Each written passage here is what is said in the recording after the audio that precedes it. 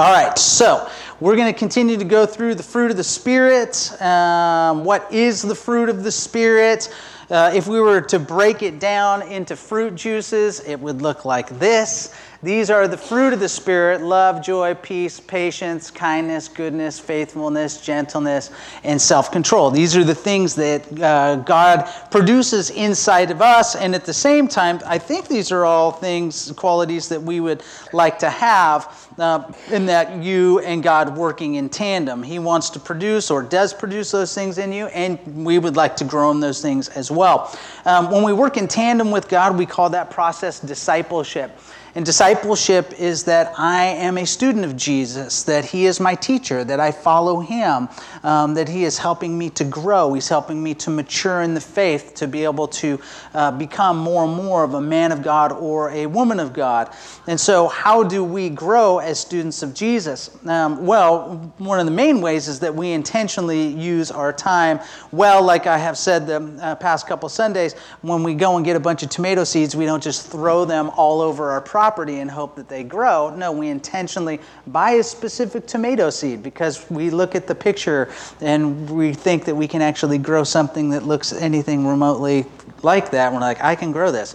And then I plant it in a specific spot, and I put it in good soil, and I water it and make sure it has sun, all these things. I'm very intentional with growing my own fruit, growing tomatoes. And so when we think about intentionally using our time in this way, the way that I break it down, or I find it to be most helpful, is that I use my time in this way. And that, one, I connect with the Father, or my up. And I'm making sure that I'm connected with Him. And then I have the in portion of my life where I connect with my brothers and sisters within church. And then out, which is then what is the mission that God has for me? How do I express the fruit that He is growing inside my life? And how do I show that to the world around me?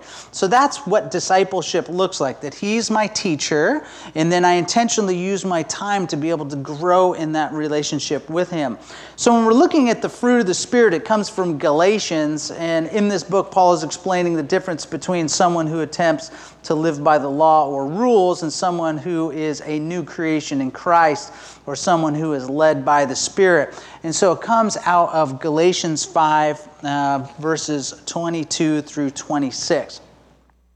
But the Holy Spirit produces this kind of fruit in our lives: love, joy, peace, patience, kindness, goodness, faithfulness, gentleness, and self-control. There is no law against these things. Those who belong to Christ Jesus have nailed the passions and desires of their sinful nature to His cross and crucified them there. Since you are living by the Spirit, let us follow the Spirit's leading in every part of our lives. Let us not become conceited or provoke one another or be jealous of one another. So today we are going to be looking at patience, which I assume is everyone's favorite topic, is to talk about patience. And again, I think it's so funny. I mean, I've heard it. I didn't grow up in a Christian home, and then you start hearing these things like, don't pray for patience, man, because you'll just get trials. And I'm like, this can't be true. And then I pray for patience. I'm like, my week has been horrible. Maybe if we prayed for trials, we'd get more patience. So we have love, joy, and peace, and they're all really nice, but patience is really a difficult fruit of the Spirit.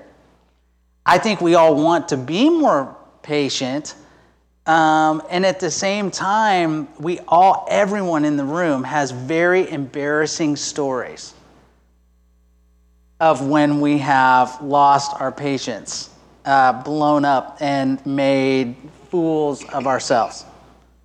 I can think of examples of myself when I've been in the car.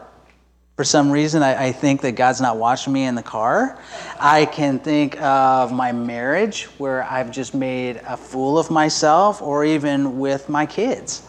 And I think we've all been there to where we have lost it to such a degree, and it's so embarrassing. But we would all like to grow in being patient. I think that some days are better than others, and some days are really hard. But how do we tap into biblical patience? How do we grow in our patience? And I think that there's two types of patience, or at least that I'll look at today or talk about for a little bit, is one, having patience with other people. And then 2, having patience with time and with God. Because I know this, we can become impatient with time and with God. I think that biblical patience is really funny. When I was thinking about okay, let's look at some examples of biblical patience. Most people in the Bible actually lose their patience. It's really hard to find someone in the Bible who didn't lose their patience. When I think about Jesus, Paul, Peter, John the Baptist, they all actually lost their patience, or at least the way in which I would see patience being. So here's a couple of examples from Jesus' life. In Matthew 15 through 16, this is the Message version, Peter said, "I don't get it. Put it in plain language." And Jesus replied, "You too? Are you being willfully stupid?" You're like, Jesus, wow, that's tough, man. Matthew 21, 12 through 13. Then Jesus entered the temple and drove out all who were selling and buying in the temple, and he overturned the tables of the money changers and the seats of those who sold doves. He said to them, "It is written, my house shall be called a house of prayer, but you are making it a den of robbers." So here's Jesus. My wife and I got into a long discussion about this. She's like, Jesus didn't lose his patience because he had to braid up something, and so he was taking his time. I'm like, I'm pretty sure I can still lose my patience and be premeditated about what it is that I'm about to do. And so here you see Jesus.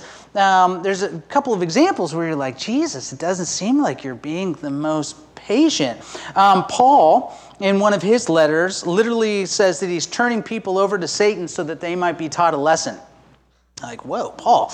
Peter slashes someone's ears off in the garden as Jesus is being arrested. Like, oh, whoa, these guys wrote the Bible here. John the Baptist calls people, "You brood of vipers." So you're like, okay, so where are we getting this example of patience? And then I'm like, well, surely Mary was patient. She never lost her patience. And then Linda said, no, I don't think so. She said when at the wedding, she actually looked at Jesus and and I don't disagree with my wife. She says, "No, son, you're gonna make wine right now."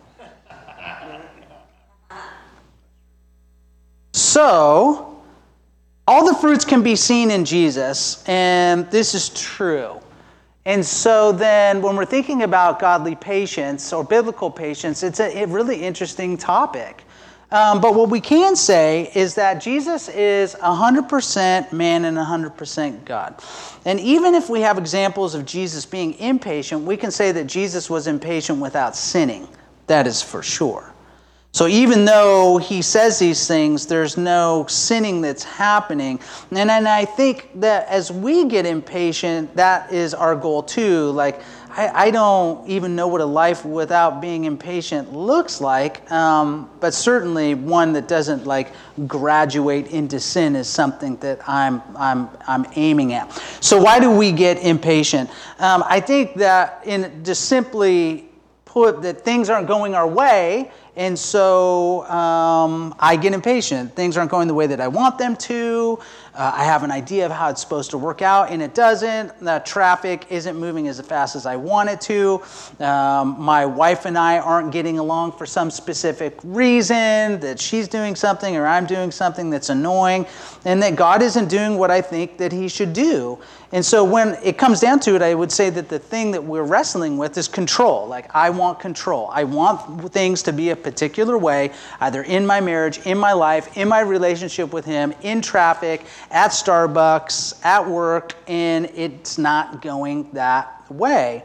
And so I become impatient. So how do I increase in my ability to be patient? First, I'm going to talk about people and then with God. I think that the first off, when we're talking about people, because we all get frustrated with other people. That's just a normal part of being a person. If you're in any type of relationship with someone else, it's frustrating. Even if it's your best friend, it's just, right? We get frustrated with being around other people. And so when we think about a biblical perspective on being patient with other people, I think it's important for us to understand God's perspective on all of this. And so we're going to look at John chapter 8, verses 1 through 9. Jesus returned to the Mount of Olives, but early the next morning he was back again at the temple. A crowd soon gathered, and he sat down and taught them. As he was speaking, the teachers of religious law and the Pharisees brought a woman who had been caught in the act of adultery. They put her in front of the crowd. "Teacher," they said to Jesus, "this woman has been caught in the act of adultery. The law of Moses says to stone her. What do you say?" They were trying to trap him into saying something they could use against him, but Jesus stooped down and wrote in the dust with his finger. They kept demanding an answer, so he stood up again and said, "All right, but let the one who has never sinned throw the first stone." Then he stooped down again and wrote in the dust. When the accusers heard this, they slipped away one by one, beginning with the oldest, until only Jesus was left in the middle of the crowd with the woman. So when we think about being patient with other people, it's really important for us to understand what it is that we're looking at, what it is that we're dealing with when we're wrestling with being impatient with other people. And I think that this scripture, this story that about Jesus saying, well, whoever is sinless, then cast the first stone. And I think that it communicates a really powerful truth for us when we're dealing with other people. Is one, I'm not sinless. I wouldn't be able to throw the first stone because of the things that I've done in my life. I know that I am not sinless. Two, I know that you're not sinless. No one in the room. We all are broken. We live in a broken world. I know that I will let other people down in my life. And I know that I will be let down by other people. So it's not just me. I know that I will let you down, and I know that people in my life will let me down because I live in a broken world. That essentially when Jesus says this, he's daring anyone to throw the first stone, and if you're sinless, to go ahead and do that. But nobody can because no one is sinless. So I think a really important thing to be able to have when we're dealing with other people is this idea of charity. That I need to be charitable towards other people and know that not only am I broken, but that other people are broken too. It's not just me, that everyone's wrestling with what it means to be human, with what it means to deal with day-to-day life, with bills, with relationship, with work, with all of these things. And so being able to have charity for others and being able to have charity for other people and for myself at the same time.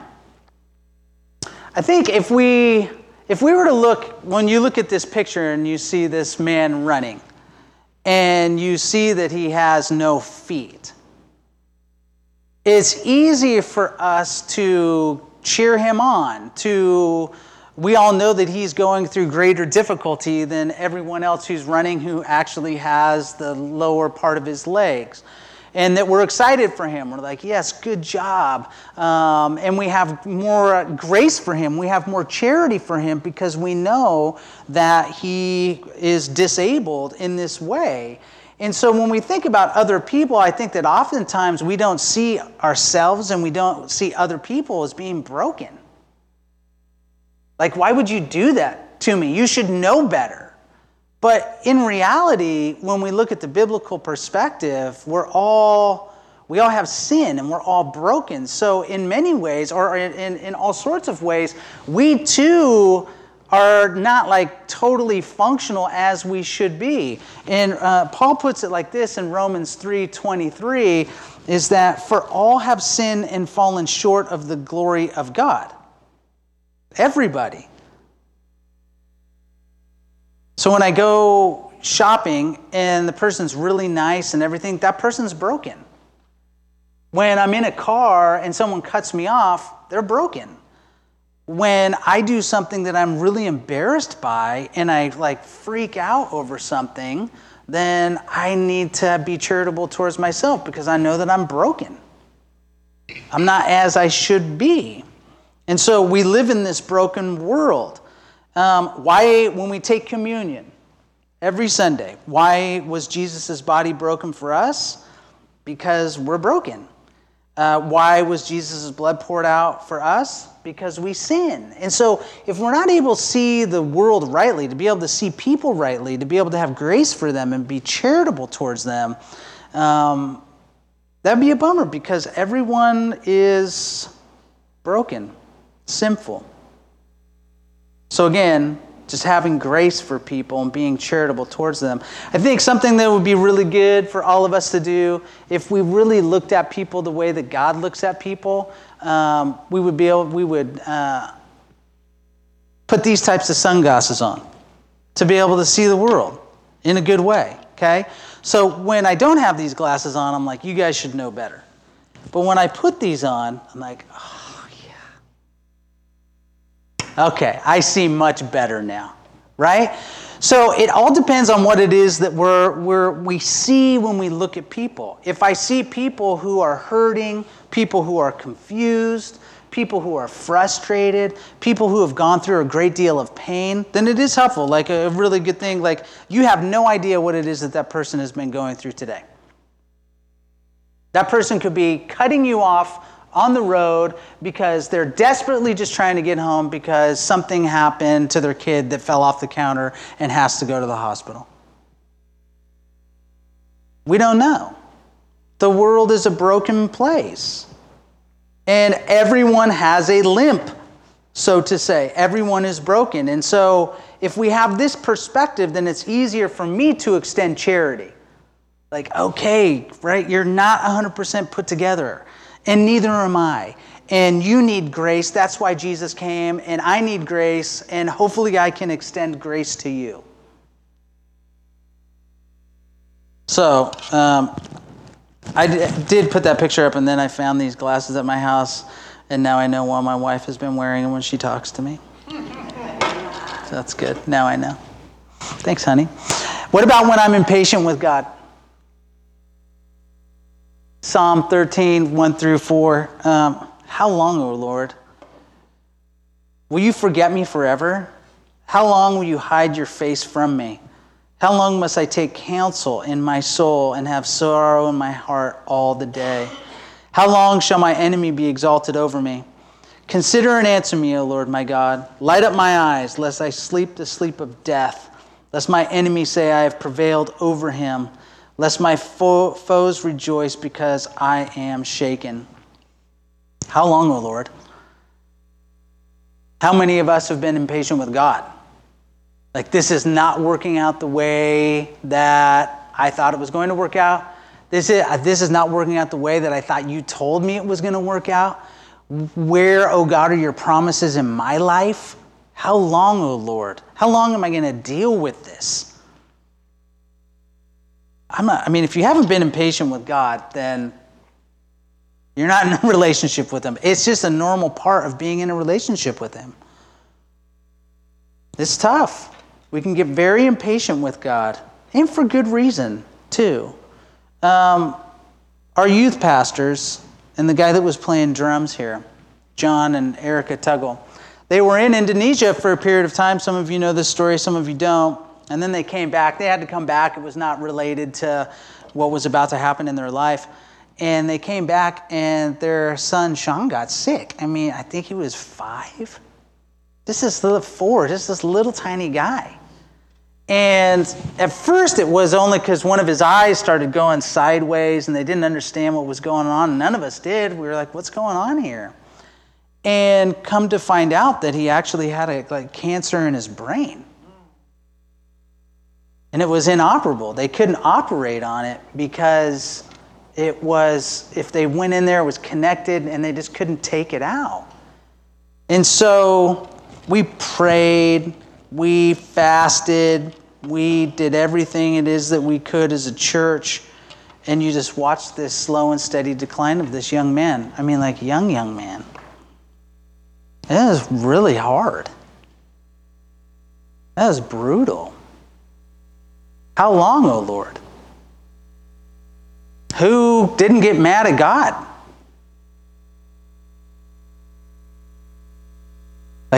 Lord, he's just a little tiny kid.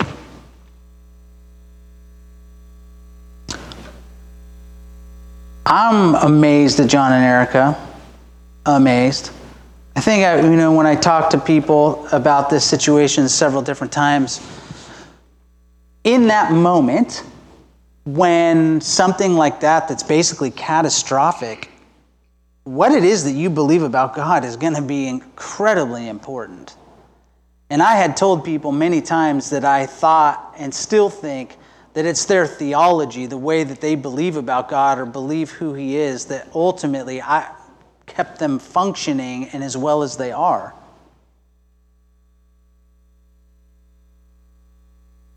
How long, O Lord? And we've all been hurt. We've all been let down. We've all been saddened. Maybe not to that degree, and maybe some of you have. But we've all been hurt. We've all been disappointed and asked, how long, O Lord? But Jesus would say to build your faith on a firm foundation. And back to the whole idea with John and Erica, like God, however it works out, and I don't know, that God is in control and that God is good and that I need to build my foundation on that Jesus is good and Jesus will take care of me and Jesus will take care of all of this. And that's really hard. But I think in many ways we think like my faith, in terms of my faith. Okay, well, I need to grow my faith, that I need to become stronger. Like this is the thing, like I just need to become stronger. In part, that might be true.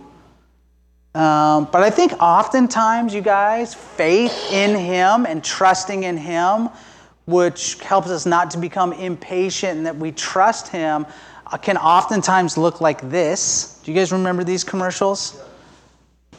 Where the fan is just blowing?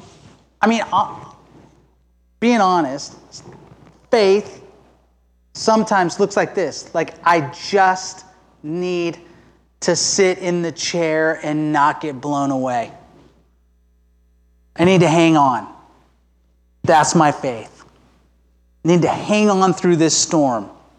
I need to hang on through all of this that's going on that just seems completely out of control. Sometimes that's what it feels like. Faith can look like this too. Like I need others. I need to be around others. Sometimes I don't have the faith. Sometimes I need the faith of my brothers and sisters in Christ. Community, church. Following Jesus is not an individual sport. It's a team sport. It's something that we do together. Sometimes I don't have the faith. But when I talk to other people, they have the faith. And I'm able to get the faith that I need from them. And then last, what does faith look like to where I don't get impatient with God? Got to be one of my favorite worship poses of all time. Resting in the Lord.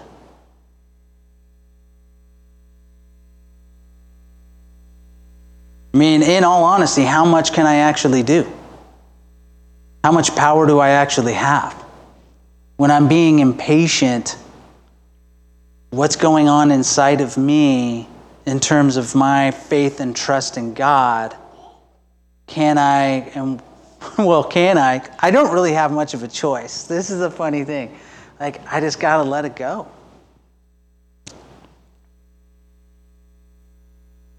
It's a remainder of that psalm. But I have trusted in your steadfast love. My heart shall rejoice in your salvation. I will sing to the Lord because he has dealt bountifully with me.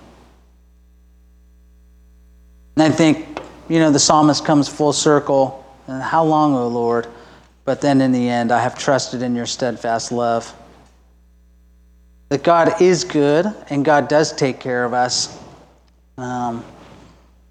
Does not mean that my life or your life is going to be without difficulties, but just being able to trust him and know that he's good. So we have been doing an exercise at the end of each of these sermons. It's called the Question for Jesus. We ask a question of Jesus, and then we write down our answer on the 3x5 cards that are on the pews there. If you want to participate, you can. If not, because biblically speaking, and we also believe that God speaks to us, and so we hear from him. And so I'm just going to throw a question up on the screen here, and then you can ask him this question. We'll take about a minute, and then you write down your answer, and then a couple of us will come and collect all those 3x5 cards, and then I'll read them all. And the reason that I read them all is because, again, following Jesus is something we do as a community, and so hearing other people's answers might be answers that really resonate with you and are meaningful to you. So it's not just about you, it's about all of us following him together. So the question is, Jesus, where do you see faith in my life? If you wrestle with hearing Jesus' voice, just write down the first thing that you hear. And yeah.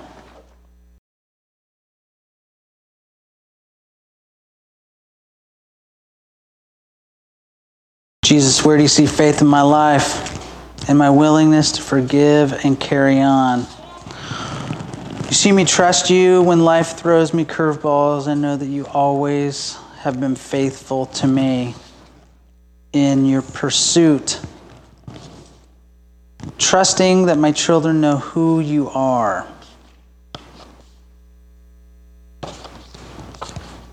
I see more faith for healing for other people than I do for myself. Taking risks, surrendering. In the way you are learning to respond kindly to negative words from others. Being confident that God has everything under control. The visual I got was the faith to plant seeds in others, like kids and family. My trust in the future, in your perseverance. Through my family. I see faith in you showing up. Even though you don't like church, you go. Jesus sees faith in my life last year when I didn't give up on my job. I believe he put me there, so I stayed. Future, learn to let go. As a parent, when I stopped arguing and gave up control, willingness to change for the better. In the way you're working to build a relationship with me. Well,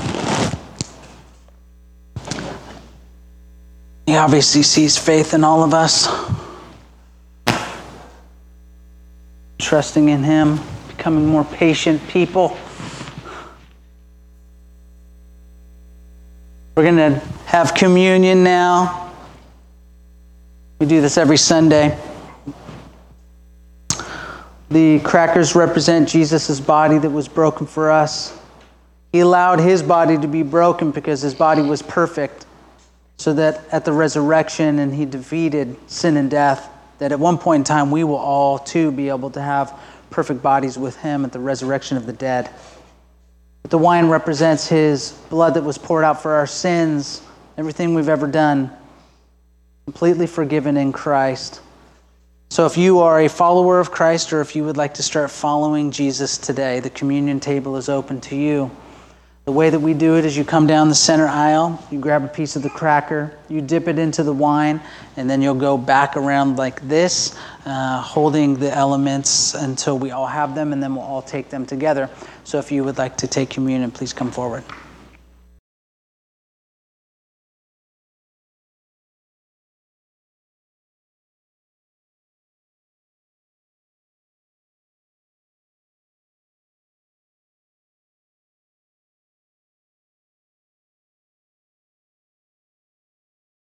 Jesus, thank you for your sacrifice for us.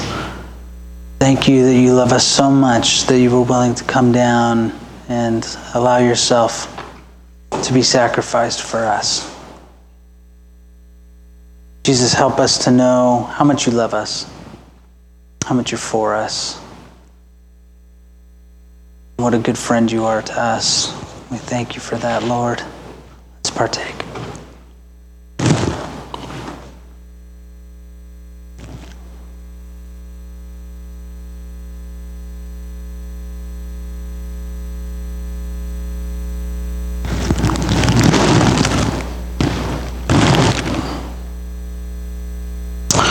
When we stand, I'm going to pray a prayer blessing over us before we take off for the rest of our day. If you did want prayer for anything, you can come forward, and there'll be some folks up here that would love to lay hands on you, pray for you. If it is that you need to grow in patience or wrestling with something that you feel like you need just extra help with, we'll be down here. But if not, I'm just going to pray and we can take off. Lord, we thank you for this time together. We thank you for your presence with us. We thank you for brothers and sisters to be able to walk this journey out with. We thank you that we get to be honest with you about our struggles and our frustrations and the things that we wrestle with. Would you help us to continue to see you in our day-to-day lives, to hear your voice, to be able to see how it is that you're in front of us and in us and behind us. Lord, we thank you for that. Holy Spirit, we ask that you would open our eyes to your goodness, that you would fill us and give us strength to be able to live this life out and to be able to be a blessing to those people who don't know you and want to know you and need to know you. And so we thank you and we love you. In Jesus' name, amen.